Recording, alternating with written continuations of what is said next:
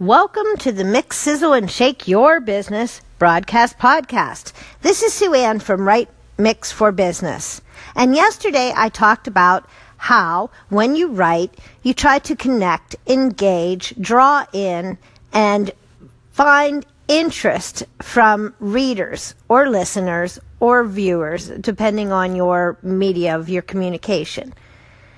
Today, I'm going to talk about something on the other side of the coin that I've been learning about.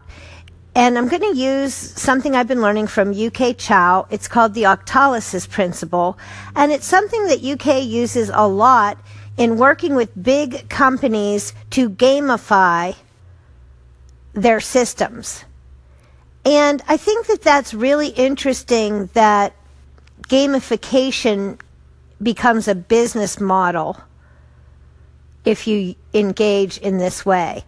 And what I want to tell you about today are that there's something else to consider when you're trying to write and connect with people.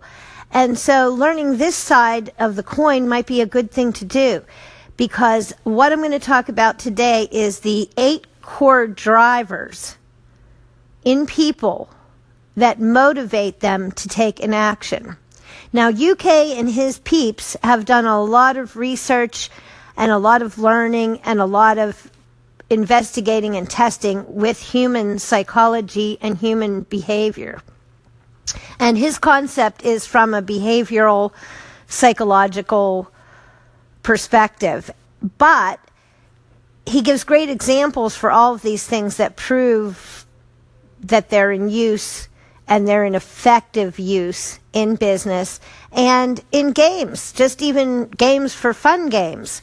And that we come across a lot of companies who are accessing our human behaviors and motivations in order to induce an action.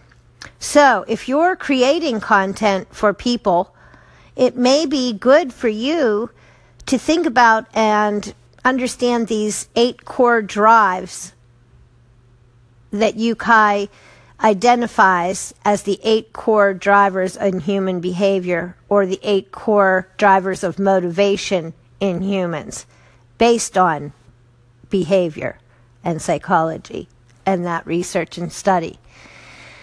I'm going to, since this is a little bigger to talk about than my 5-minute segment, I'm going to break this into segments. So, thanks for listening in, and next I'll give you the 8 core drivers to motivation in people per the octalysis principle or concept by UK Chow.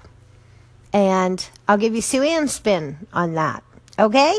Listen in. Here I come on part 2 in a minute.